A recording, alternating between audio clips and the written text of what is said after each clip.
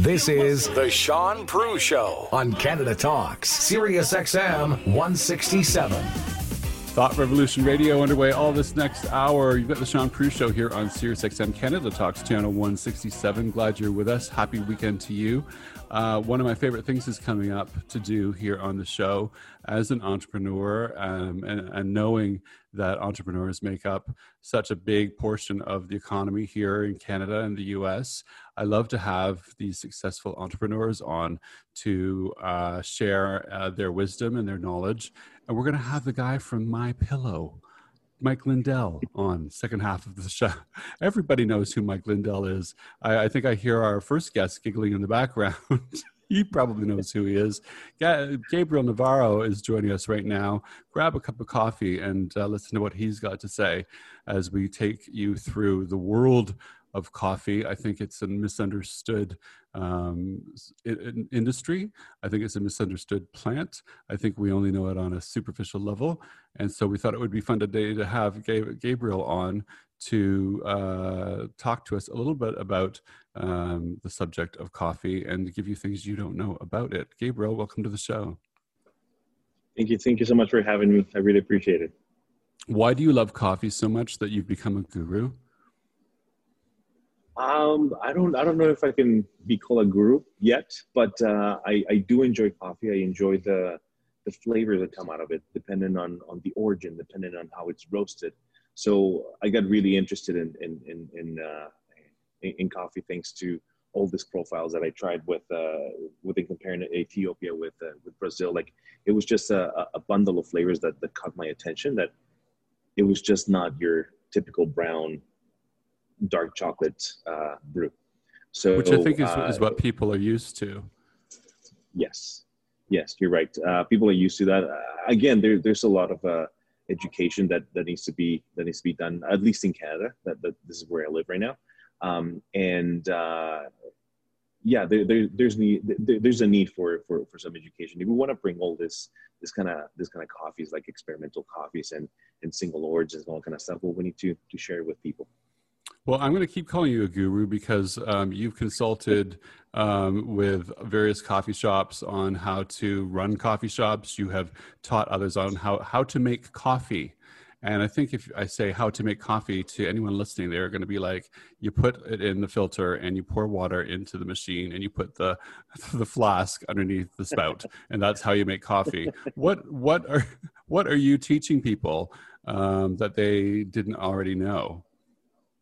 Well, there's several things to be taught in general. Like me as a consultant, when I was doing consultancy, it all depends. It depends if you need to do a pour-over process, or it depends if you need to do some coffee in an espresso machine.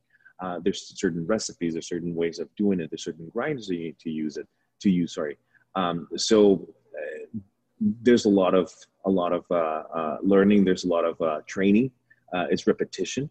So you don't get good just because I tell you, hey, you need to do it this way, that way, and that way. And so when did you learn, where did you learn all this knowledge about coffee that you're imparting onto others now? It started when I was living in Mexico City. I was part of an ad agency, and this ad agency gave me the task of taking care of a roaster based out of Italy. Long story short, we developed a relationship. He invited us to Italy, and he made me a pour-over process that's called Chemex. The Chemex is a drip process where you have a glass, very nice glass, and you put a filter on top, ground coffee, and then you start pouring water. To anyone's eye, it's very simple to see that, but you're not considering the grind setting. You're not considering the time, the bloom. Are you letting the coffee breathe? Are you letting the coffee get mixed? When I tried it, it was just, it blew my mind. So it got me really interested to the point that I left everything and I wanted a career in coffee. I wanted to open my own coffee shop. Yes, go ahead. This is an art then, as well as a science, isn't it? Yeah, it is an art. It's the art of making science. Like, at the end of the day, you use so much chemistry. You play with minerals, you play with water, with temperature, with grind settings, with oils. It's still today, even though I've been in this industry for close to 10 years, I can say that I don't know everything, and I wish to know everything. I buy books, I talk to people, but it was very interesting because to me, design was everything, photography was everything, but that cup of coffee that this guy made me in Italy, That's some good coffee. it was great. That was close to 11, 12 years ago, and I literally sold my apartment, sold my home. Wow. And I moved to Kelowna, to BC. I'm Canadian. I was born in Edmonton, but my parents are Mexican. We've always lived in Mexico City. We've traveled a lot, but I always wanted to come back home, back to Canada. And I moved in with my girlfriend at the time now, my wife. We have 4 kids. And we wanted to open a cafe. But Kelowna, BC at the time, they didn't have this knowledge in coffee where no one really was interested in coffee. So we decided to move to Toronto. And in Toronto, I got hired by a very small cafe in the middle of a design district. And they gave me an opportunity. And that's where I started learning. I realized that I didn't know how to open my own coffee shop. I just wanted to press a button. I had this dream of opening a cafe, of having people over and sharing coffee. But then I realized, oh, I need filtration. What? And I need what kind of espresso machine? And it's not just pressing a button. I have a scale. There were so many things I was not accounting for. So I realized that there was a need for that. He won't call himself a coffee guru, but I'm calling Gabriel Navarro a coffee guru. And if you're just joining us, that's who we're talking to right now, learning all about coffee on the Shaun Prue Show, SiriusXM Canada Talks, channel 167. Gabriel, tell me what the number one thing is people get wrong about coffee. I will tell you about opening a cafe. The thing that a lot of people don't consider is that just because you have the most expensive and amazing espresso machine doesn't mean that you're going to be making a great cup of coffee. You need to consider water, filtration system, and the beans that you're going to be selling. So I think that, I know you asked me for one, but those two are the most important things that people don't realize. There's a point where some cafes will go on and buy the most expensive piece of equipment, and at the end of the day, you end up with no budget. So what have you learned teaching others how to run cafes? A lot, Shaun, to the point that now I really am interested in opening my own venture. I've learned how to deal with people, how to negotiate certain things. I had a friend of mine in the financial district explaining to me how coffee moves around with stocks and how coffee can influence other trades. To the point that even talking to a roaster, talking to a green buyer, you have power to say, you know what, I don't need this coffee because there's not a lot of trade in that. I think that we can buy this coffee because they're helping the farmers. There's so many things to include, Shaun, that we in Canada at least we need to explore a little bit more. I have a question, and I dedicate this question to everyone out there who spends a lot of money on coffee, especially specialty coffees. Why are specialty coffees so expensive? It goes there are many answers, but the one that I'm going to give you is focus on the farmers. As an example, a farm in Mexico, a farm that I'm actually friends with in Mexico. It goes like this: the farmers will sell it to the town will sell it to the state will sell it to Mexico City to the country. Mexico will sell it to the broker will do another broker in Canada. Canada Customs gets involved, the broker gets it to the roaster gets it to the cafe, the cafe gets it to you. So there's a lot of hands involved.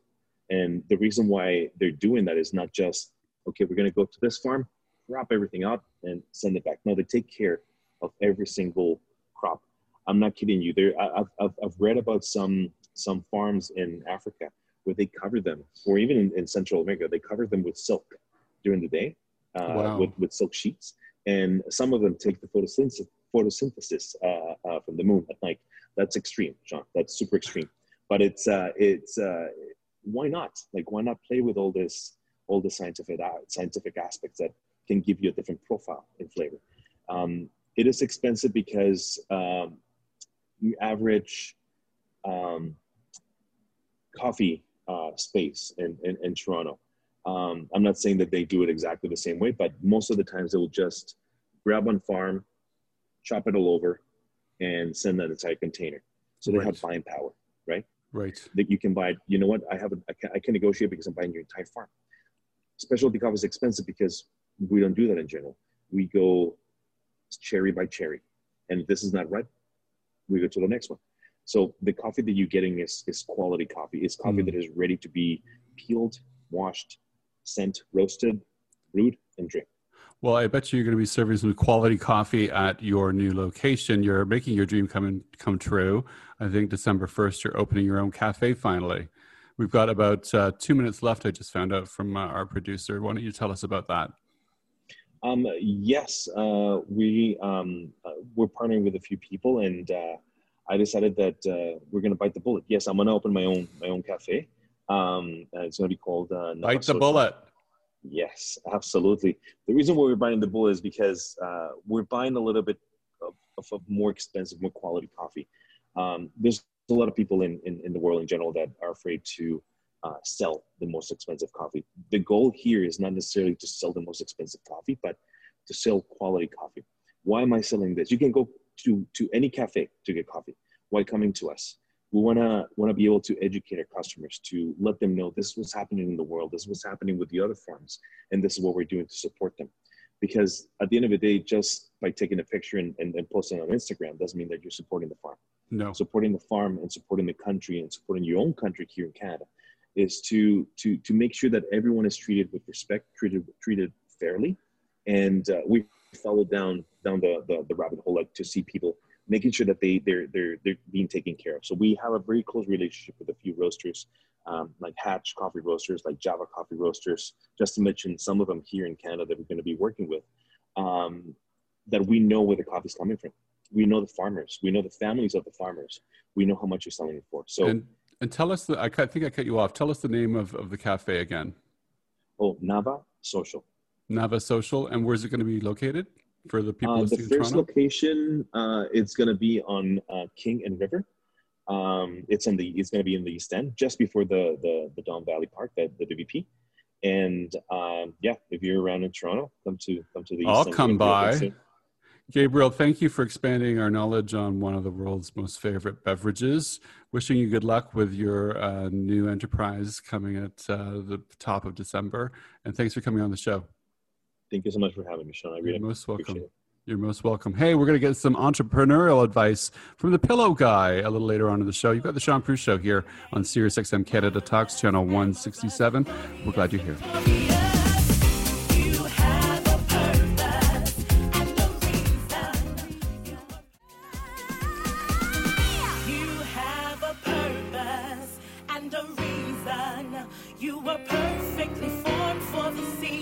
The Shaun Prue Show on Canada Talks, SiriusXM 167.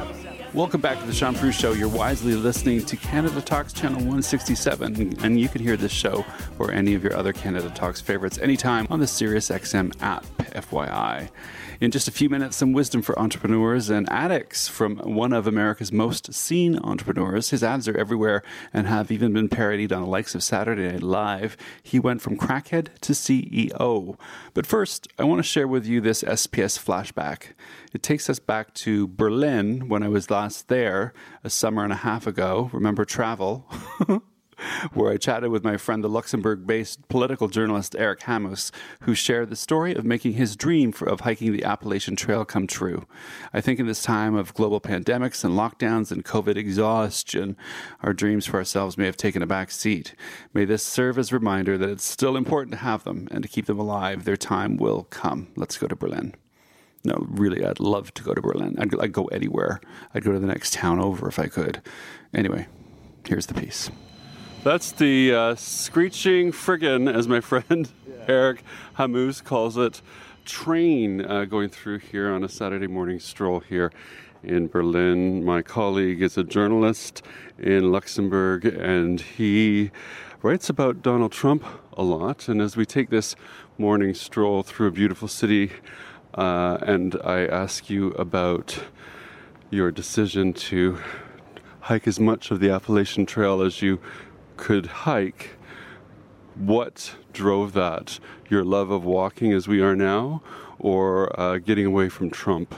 Well, it's funny that you mentioned Trump because it's actually true. It's not really getting away from Trump because, I mean, I went towards Trump since I'm from Europe, and walking the Appalachian Trail means being closer to Trump itself. But no, I got a little tired, and I think I got a little tired of all the fake news. Well, not the fake news as itself, but the people complaining about fake news, and I do realize that a lot of my journalist colleagues also don't take news as serious anymore as it used to be. So I kind of got tired of it all, and I needed a break. And the French have a technical term to call it a recalibration, a personal recalibration, which I actually like because it really describes well what I was aiming to do. Well, and we live in an era of understanding that self-care is paramount, regardless of what you do for a living, regardless of what's going on in our political climate or in your personal life. If you are not taking care of yourself first, and sometimes it takes a big way. And you, as I mentioned in my intro, the Appalachian Trail often takes people 5 to 7 months to complete. It is not easy. It costs about $1,000 a month on average. So did you take where's the beginning? People are listening to this and they're like, God, I'd love to do something like that for myself. I've never done something like that. I've run a marathon once. And people have asked me when I'm asking, where's the beginning? What do you do? Because we all look at the finish line and it can be daunting. How did you overcome that? You decide. You just decide to do it. I think you have to commit to it. That's what I found. Most of the people I met on the Appalachian Trail, or the Appalachian Trail, as the people from the American South like to call it. Or the AT, I understand. Oh, yeah, that's AT lingo, the AT, exactly. Most of the people I met on the AT, they were all looking for something, searching for something, or running away from something in just some form or shape. And the same for me. I always used to like hiking and backpacking, even as a Boy Scout. And I've been at a crossroads 5 years ago in my life, just working a lot, breaking up with a girlfriend, like your usual kind of crossroads. I mean, just being overworked and just finding yourself alone all of a sudden and without any other thing to do than work. And I remembered that I like to hike a lot, and so I just started hiking again. And pretty much immediately I knew about the AT somehow. I don't know where I got to know about it, but it was in the back of my mind. And pretty much from the beginning I was set to on hiking the AT. So at first I decided I'm going to do this next week. Like I'm that kind of guy. Usually I want to do it like now. I'm very, very impatient. But then my friends and my family actually talked some sense into me. They said, Eric, you haven't hiked in, 10 years, 15 years? Maybe you start with a small thing, because the AT is 2,200 miles. I mean, those well-meaning people who love you and want the best for you will always try and talk some sense into you so that you don't stretch outside your comfort zone. And like I said, well-meaning people. I was about to say to you, I mentioned a marathon before. For myself, my brother at the time, my youngest brother, it was in the Guinness Book, of World Records for having done something running related. And my other brother was Ontario's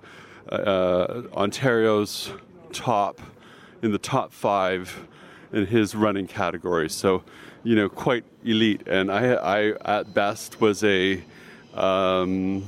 occasional, I ran regularly. I loved running, but I was not competitive. And they were not well-meaning. They were more like, you're never going to do this marathon of yours. When people were telling you what you heard, did that not infuse you with as it did me, with a kind of, I'm going to friggin' show you then? Of course. Yeah. I got to say that most of my close friends, they know that if I got my mind set on something, that I'm going to do it. Honestly and surprisingly, because Luxembourg is a very it's a small place. Everyone knows everyone, and there's a lot of envy and jealousy going around. But surprisingly, a small amount of people actually tried to talk me out of it. Of course. Well, let me interject. Luxembourg, not exactly the neighbor of the Appalachian Trail. It's thousands of kilometers away. Why didn't you choose something in France, or why didn't you go through hiking through Ireland or something? Well, I did that. Not Ireland, but I did Scotland. I did a few hikes in France. Been there, done that. The Tour du Mont Blanc, but the Appalachian Trail, America has a few long-distance trails. And it's not only the trail, but also they have a lore coming with it, or a culture. And I always felt attracted to the hiker community in America, the backpacking community, just from hiking in America and from watching YouTube videos and things like that. And I just felt attracted by the whole atmosphere of it. And it was, yeah. Where did you begin, and where did you end, and what did you learn about yourself along the way? I began in Georgia, Amicalola State Park, Springer Mountain. That's the northern terminus of the Appalachian Trail. And I did end somewhere around Roanoke, Virginia, after 730 miles due to an injury. And how many miles? 730. Jeez, I hope that alone is an accomplishment. That's a notch on your belt. To me, that is bragging rights forever. To put up your hand if you're listening right now and you've hiked how many miles? 730. 730. If you've ever hiked that many miles, exactly.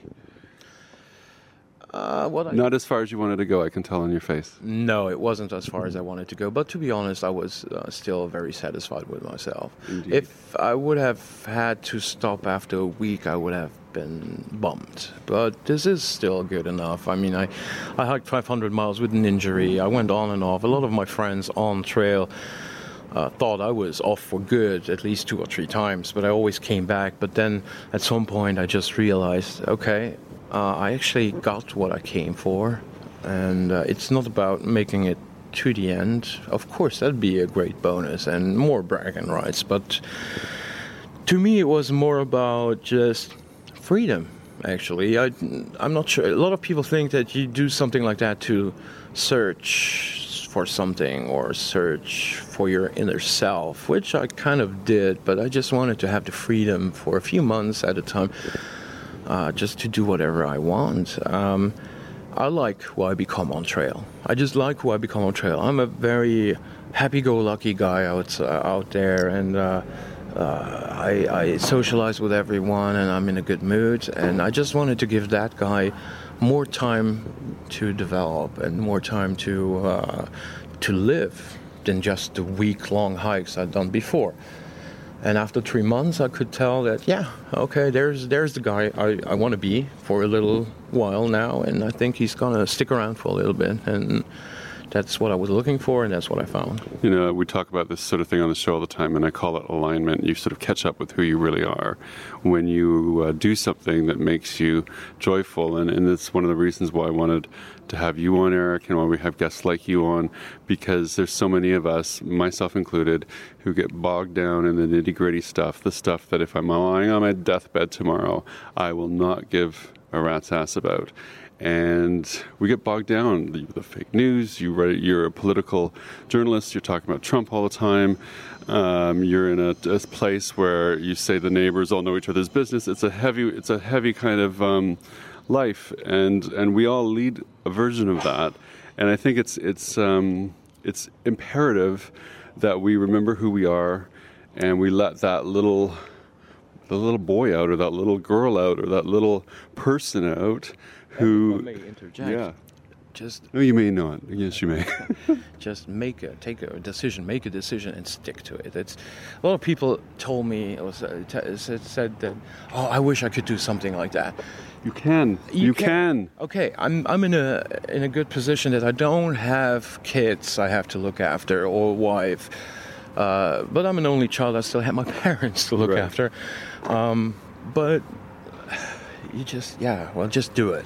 That's all I can tell your listeners. Just if you want to do something like that, set your aim to it, work towards it, and just make it happen, because otherwise it will not come to you. You have to go to it. That is amazing advice. And you know, if you've been a long-term listener of this show, you know we do Summer of Yes here every summer on the Shaun Prue Show. We say yes to the invitations, the inspirations, the ideas. We say yes all summer long. And for me, that has changed my life. And what I hear you say is just say yes to the idea. And it doesn't have to be summertime. It can be any time. Sure, yeah, it can be any time. Just do whatever, not do whatever you want to do, but just do what makes you happy, and try to limit negativity as much as you can. I mean, there's so much negativity around. And I'm really not the metaphysical guy talking about chakras and karma. That's my job. Right, but yeah, just limit negativity. That's all I can say. And do what makes you happy. And what makes you happy might be taking a cooking class. It might be painting. It might be reading that book. It does not have to be the Appalachian Trail. Eric, I thank you so much for your time. What's your next endeavor? What's your next happy place? I think my next happy place is just trying to thrive as a freelance journalist now for a little while. Building up a brand, maybe, and because I like to work. Don't get me wrong. I do like to work as well. And then, who knows? There's going to be a next trail. There's going to be an Appalachian Trail again. But yeah, I'm not too worried. More Shaun Prue Show on the way. Our next guest has advice for entrepreneurs and addicts, because he's gone from crackhead to CEO, and he knows a thing or two. You're listening to the Shaun Prue Show on SiriusXM Canada Talks, channel 167, which makes you very wise indeed. Glad you're here.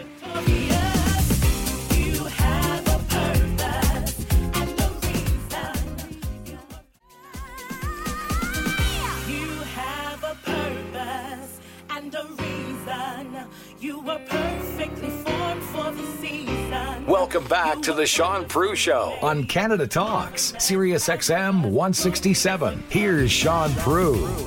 Welcome back. You've got the Shaun Prue Show here on SiriusXM Canada Talks, channel 167. My next guest is an entrepreneur with lots to teach us and a fascinating story. He couldn't sleep well for a long time, and he blamed it on his pillow, and he set out to make a better pillow, and now he is ubiquitous. Mike Lindell is seen everywhere, recently parodied actually in the new Sarah Cooper movie, Everything is Fine, but you see his commercials everywhere. You've heard him on the radio everywhere. He's a genuine success story. And Mike, I want to welcome you to the show to share some of the knowledge and wisdom and your story with us. How are you today? I'm doing great. Thanks for having me on, guys. So one of the things I know about your story is that you faced rejection right off the bat. You had designed what you thought was the perfect pillow and kind of went into department stores expecting them to carry it. And everyone said no. And I know a lot of entrepreneurs listen to this show. We do a lot of the entrepreneurial industry makes up so much of the backbone of economies. What kept you going? A lot of people would have said, okay, screw it. Well, you know, I want to go back a little bit. I've always been an entrepreneur, and I want to tell any entrepreneur out there a problem solution. Like my sister flooded back in the early 80s, she flooded a 5-story apartment building. She popped a waterbed and it flooded the building, and I became a carpet cleaner. And then I had another business, this lunch wagon business. But so I've always been an entrepreneur, and I learned from each thing, and not to give up. And you're going to get things that you face. But my pillow was a big thing where I worked on it a year and a half, and when I finally had the pillow, I was completely broke. And you're right. I went into the department stores. I went in there and said, "Hey, I got the best pillow ever. How many you want? Where's your buyer? Where's your buyer?" And I'm so excited. You need to leave now. You know, and all this shutout. And then someone said, "Well, Mike, why don't you do a kiosk?" I said, "How do you spell that?" And I didn't know what a kiosk was, and I ended up doing a kiosk. But one of the things there is I was all in, but the kiosk failed in the part that I couldn't I come from whole nother story of a life of addiction and rejection, where I was fear of rejection. Well, I couldn't talk to people, so when I did the kiosk, I only was there like one day. My wife at the time did most of the days, and I just was uncomfortable talking to people in sales, but the one day this guy came up to me, he says he bought a pillow and he said, "You have a business card?" I said, No, I'm all out, but here you go. I write my name on a piece of paper. Now he happened to call that January and said, "You're the guy that invented this pillow?" And I said, "Yeah." And he said, "Well, it changed my life, and I run the Minneapolis Home and Garden Show. Would you like a spot in there?" And I had, but at that time I had nothing left, but I knew I had something that worked, and because I had heard from it, I'd given out, the ones I had sold, and I'd given out some to a lot of people, and it solved a problem, and I didn't give up. Well, I got to that show and I changed my booth and stuff, and the people that came up that day, I had a table in between me and them, and I was able to sell anybody that sells products. That's the best way, in the trenches, they call them in the show. So you're hearing right from your customers. Well, the next day, the ones that had bought, they came back the next day, got back into the show, and they came up, they're coming up to me, "This pillow changed my life. It changed my life." And it wasn't even about the money. It made me feel so good about myself. And that right there, it's like I got hooked on that, of helping people. It was like, from that point on, every single person, it helped them like it helped me. And I think if I just thrived off that. I just couldn't get enough of it, of helping people, and all the things that happened, and the blocks, and the betrayal, everything else that happened in my story with the My Pillow. I just never gave up, because I wanted. It wasn't about the money, but it was about. Of course, I needed the money, but it was. I just felt that I had something that could help everybody. You talk about being fully invested and having no money, but knowing that this pillow would help people. To what degree does an entrepreneur have to know that what they're doing is the most important thing in the world, as this was for you? Can you be an entrepreneur and not believe in it that way?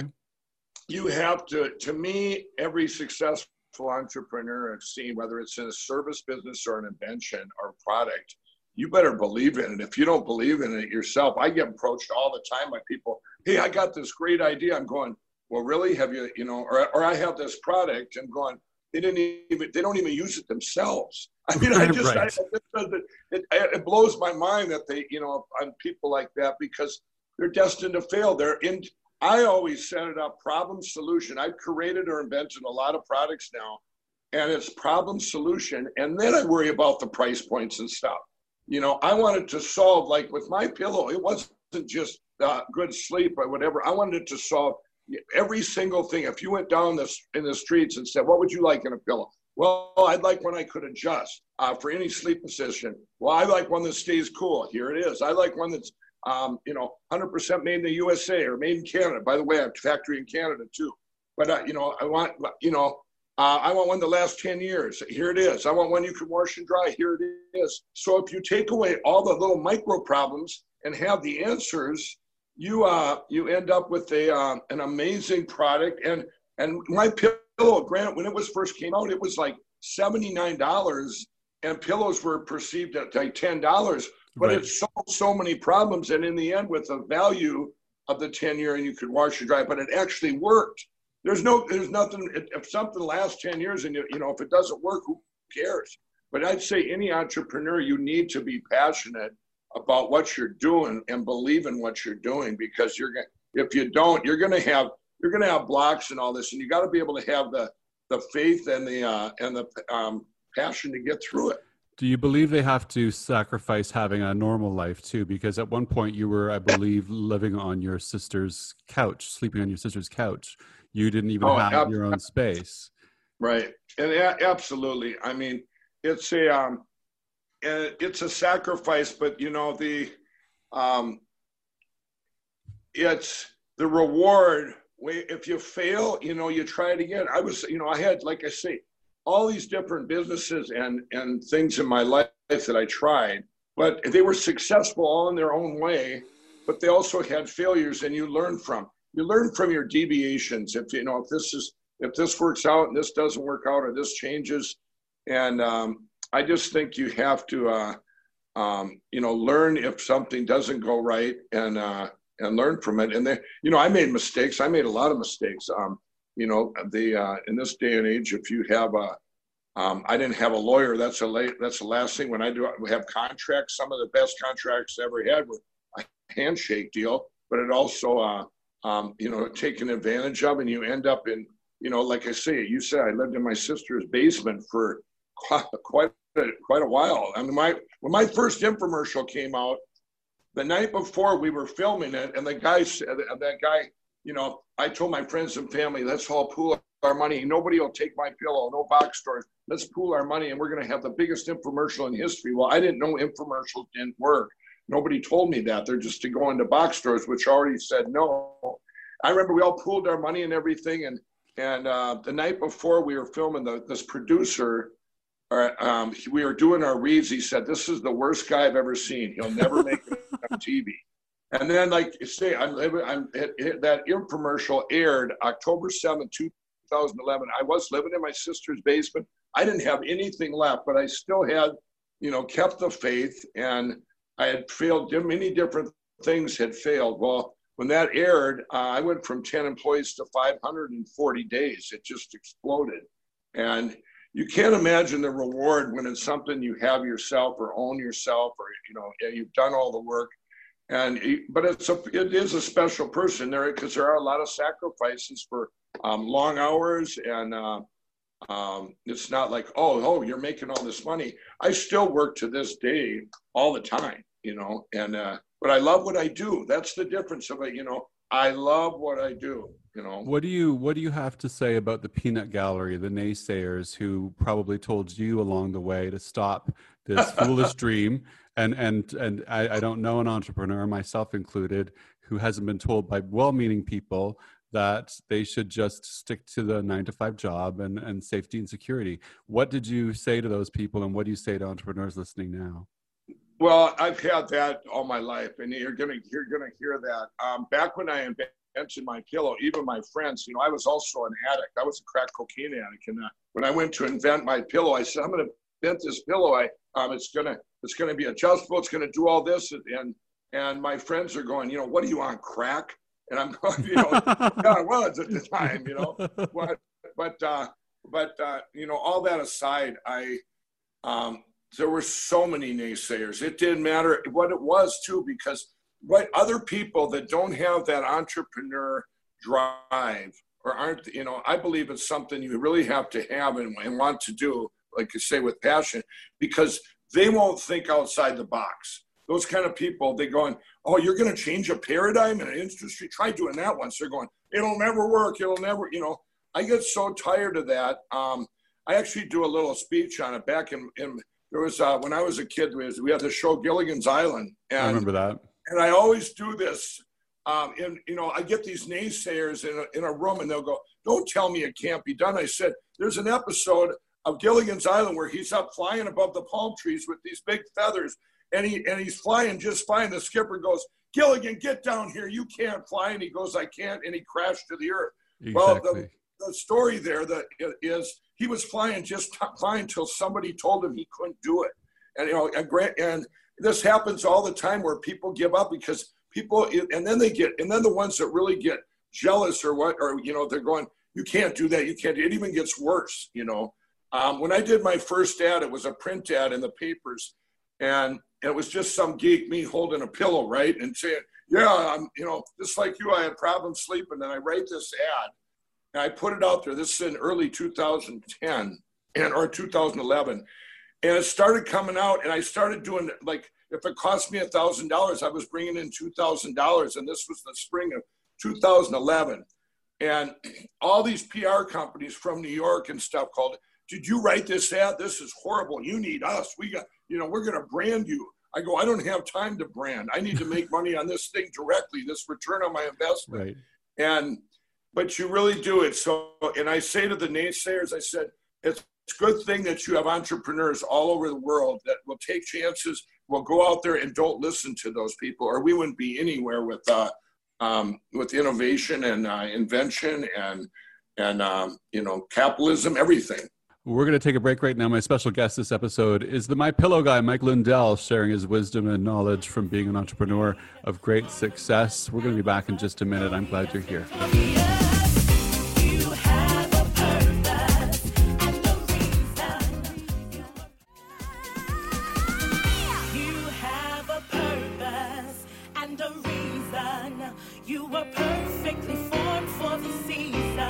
You're listening to The Shaun Prue Show with Shaun Prue on Canada Talks, Sirius XM 167. Welcome back. Happy weekend. You've got The Shaun Prue Show here on Sirius XM Canada Talks, channel 167. So glad you're with us. So glad this guy's with us. Mike Lindell is the CEO of My Pillow. You've seen him everywhere. You've heard him everywhere. And he's been sharing the unique lessons and wisdoms from his very powerful success story with us this last segment. If you missed that, you can go to SiriusXM On Demand and listen to it anytime, or we podcast the show over at ShaunPrue.com. You can go there as well. Mike, welcome back. You wrote a book called What Are the Odds? From Crack Addict to CEO. A lot of people now know from this book that you were a very active crack addict, and as you were sharing with us off air, you were so shy with people that you needed to be high to deal with them when you were first trying to sell your pillow. When did your use begin? Well, my journey starts, when I was a kid, and this is in the late night, like 1969, I believe. My parents divorced back when divorces weren't common, and I was, the oldest sibling. I was 7 years old at the time. And I got put into a new school where I was the only kid from a broken family. And I look at addiction and I say, everything goes back to childhood and trauma and fatherlessness. I mean, right now, that's my passion. I've studied it and everything else. Well, here, when that happened, I'm put into this new school and I don't know anybody. And that kind of manifested into, I wouldn't either talk to people, you don't get rejected if you don't talk to people. Right. Or I would show off. I'd say, hey, watch me climb out this bus window, a moving bus window, and jump. And all these things that happened to me. I remember getting to my 5-year class reunion, and everyone's talking about, yes, I've finished college, and they've started families, and they're in a career. They're basically in a career where they've been at their same job, and they moved up, and I had quit college on the first quarter, dropped out, and I was working at a drive-in movie theater and a grocery store, and I got fired at the grocery store. So basically, I'm not where I should have been in my life, but I took over that class reunion. And I started telling them about all the things that happened to me. That the mafia, I owed them $20,000 back then. That's a lot of money for football bets. For illegal football, they came to my house to break my arms. Or I was going down skydiving, and I crashed my motorcycle, got back up and went down there, and my parachute didn't open, and I'm telling them these, and they're all true stories, but I got home and everyone's going, wow. Well, that was my inside, the only self-worth I had. Well, I got home that night and I laid in bed and I'm going, I felt so empty and so inside that I wanted what they had. It wasn't, I wanted something I didn't have, and I felt I wasn't where I could be in life. And I remember that deep sadness. Well, then I got introduced to cocaine in the early 80s. Well, then I could talk to anyone. I could, this fear of rejection and this false courage and all this stuff would be hidden down there because I got, because I could mask it with this drug. Well, then God handed me on a silver platter, what I longed for was a white, it was like the white picket fence. I was a very functioning addict. I think people nowadays, they perceive addicts as, people in the street, homeless or whatever. No, that's not true. I don't care how many forks you eat with, from 0 to 4 forks, addiction is widespread, okay? And it manifests from wounds that I'm not good enough, the devil's lie, I'm not good enough, or I'm not worthy, I don't fit in. And these things, I had 20-year marriage, then raised 4 kids, and actually had a bar. I had a bar for 13 years. And not a good place for an addict, right? But the, and then the pillow came after I sold the bar, and And then in the early 2000s, it turned to crack cocaine, which, you know, is a different than cocaine. It's a different drug altogether, and people don't realize that. But that one's, it's almost impossible to function on it. And by the grace of God, I had these 2 tracks where I invented my pillow. And, you know, then I ended up losing the 20-year marriage. And you read this book, and it's a PG-13 book. I didn't write it with all these, oh, you think of an addict with a bunch of swear words, whatever. It's a book that tells, I wanted people to, when they read the book, it would help everyone, not just people in addiction or the entrepreneurs. It's, you know, to me, my story is just, with God, all things are possible on steroids. You know, here's a guy from a crack addict now running around with, you know, the president of the United States, or, you know, or having this huge platform that everybody knows him. And I'm going, you know, for me, it's like living 2 different movies. But I wanted you to read the book and really realize what I felt and how I went through, and almost like living inside of a movie. And, you know, as we built up through the 2000s, it got to the point I had lost, even my drug dealers did an intervention. And I was downtown Minneapolis, and you know, and I'm going to backtrack a little bit. So when I was turned down everywhere for my pillow, and I started doing home shows and fairs, I did them throughout the Midwest and throughout Canada, both countries where, you know, I'm up there selling the pillow, but I would keep it separate from my addictions. And that was, you know, that was a lot of work. People say to me all the time, they go, Mike, how do you know, you work so hard now or whatever. And I go, no, I don't. This isn't work. Addiction was hard work, you know. But back when that drug dealer intervention, it's quite a story. I came out of the room, and I've been up for almost 14 days in Minneapolis. And I came out of the room, and all 3 of them are standing there going, we're cutting you off. You've been up for 14 days. And I said, what is this, an intervention? They said, call it whatever you want, Mike. Well, 2 of them left, and the other guy finally fell asleep at 2:30 in the morning. I was out of crack. I'm on the floor trying to pick, you know, they call it carpet farming, and scraping the pipe. I head down to the streets of Minneapolis.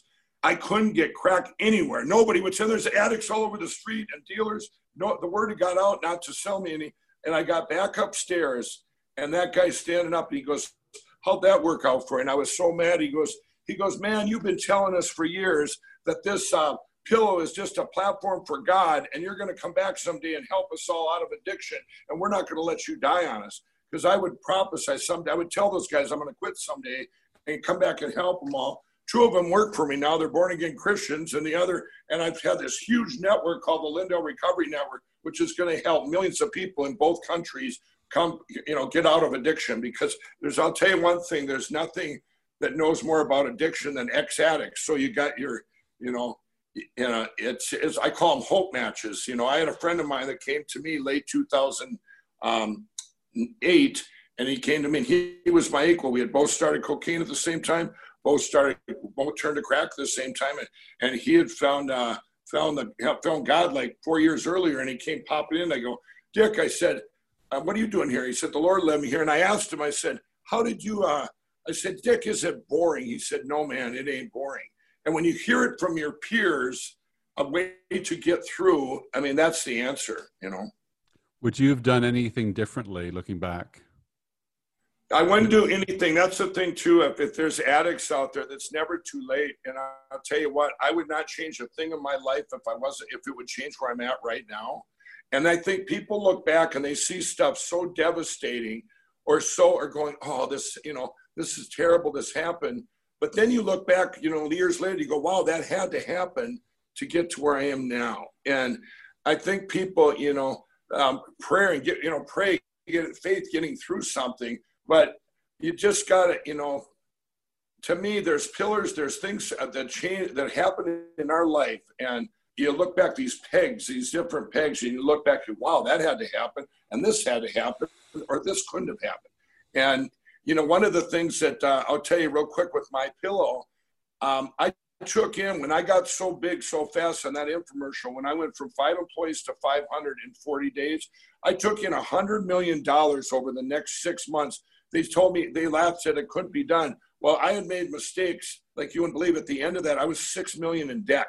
$6 million in debt. I'm sitting in my sister's basement, still sitting there. a guy comes on TV that copied me with my blue shirt and cross, and I'm $6 million in debt. And I go, what did I do wrong? Well, I trusted people. I didn't make good deals with, these people that were, everything was kind of farmed out to different companies. Like, okay, the media buys, and I trusted, is this the best deal you can do? It would be on the shipping companies and even on the patented foam.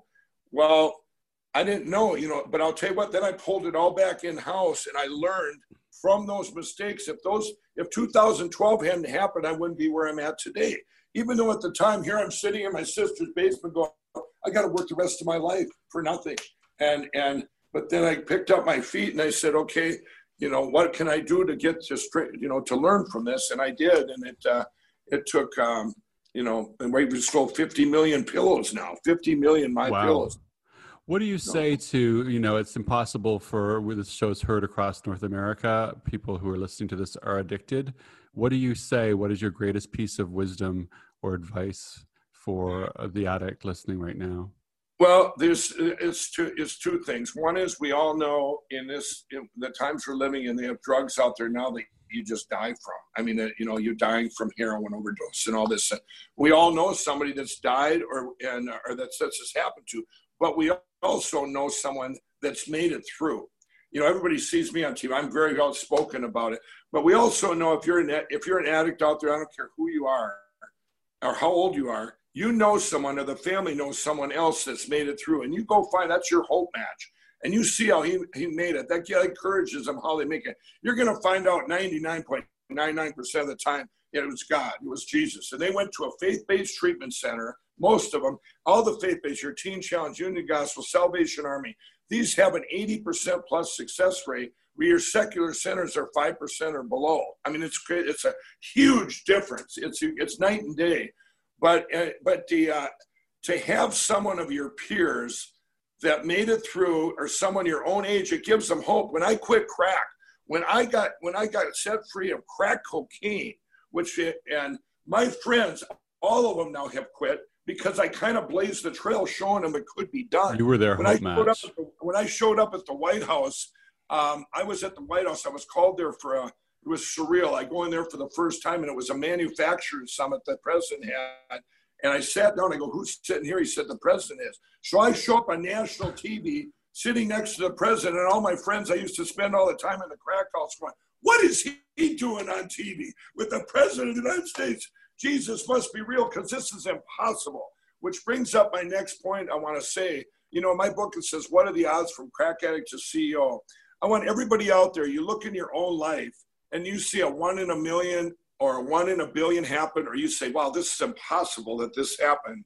When you're going to add them together and say, this is a miracle, and call it what it is, because you can't give, people are looking for hope. And when people are looking for hope, if something bad has to happen, something has to be, happen, like this pandemic, everyone's looking for hope. And you add that with addiction, you couple that with addiction, and that's where you can really reach out to people and have the biggest revival in history. Mike, I just got the cue that we are out of time, and I just want to say it's been an immense pleasure having you on the show today. I appreciate you very much. Well, thanks for having me on. Absolutely. The Shaun Prue Show, over and out for another week. You can hear us on the SiriusXM app anytime, or visit the podcast over at ShaunPrue.com, where you can sign up for the Thought Revolution newsletter while you're there. Until next week, I wish you peace and love. A mind rebel.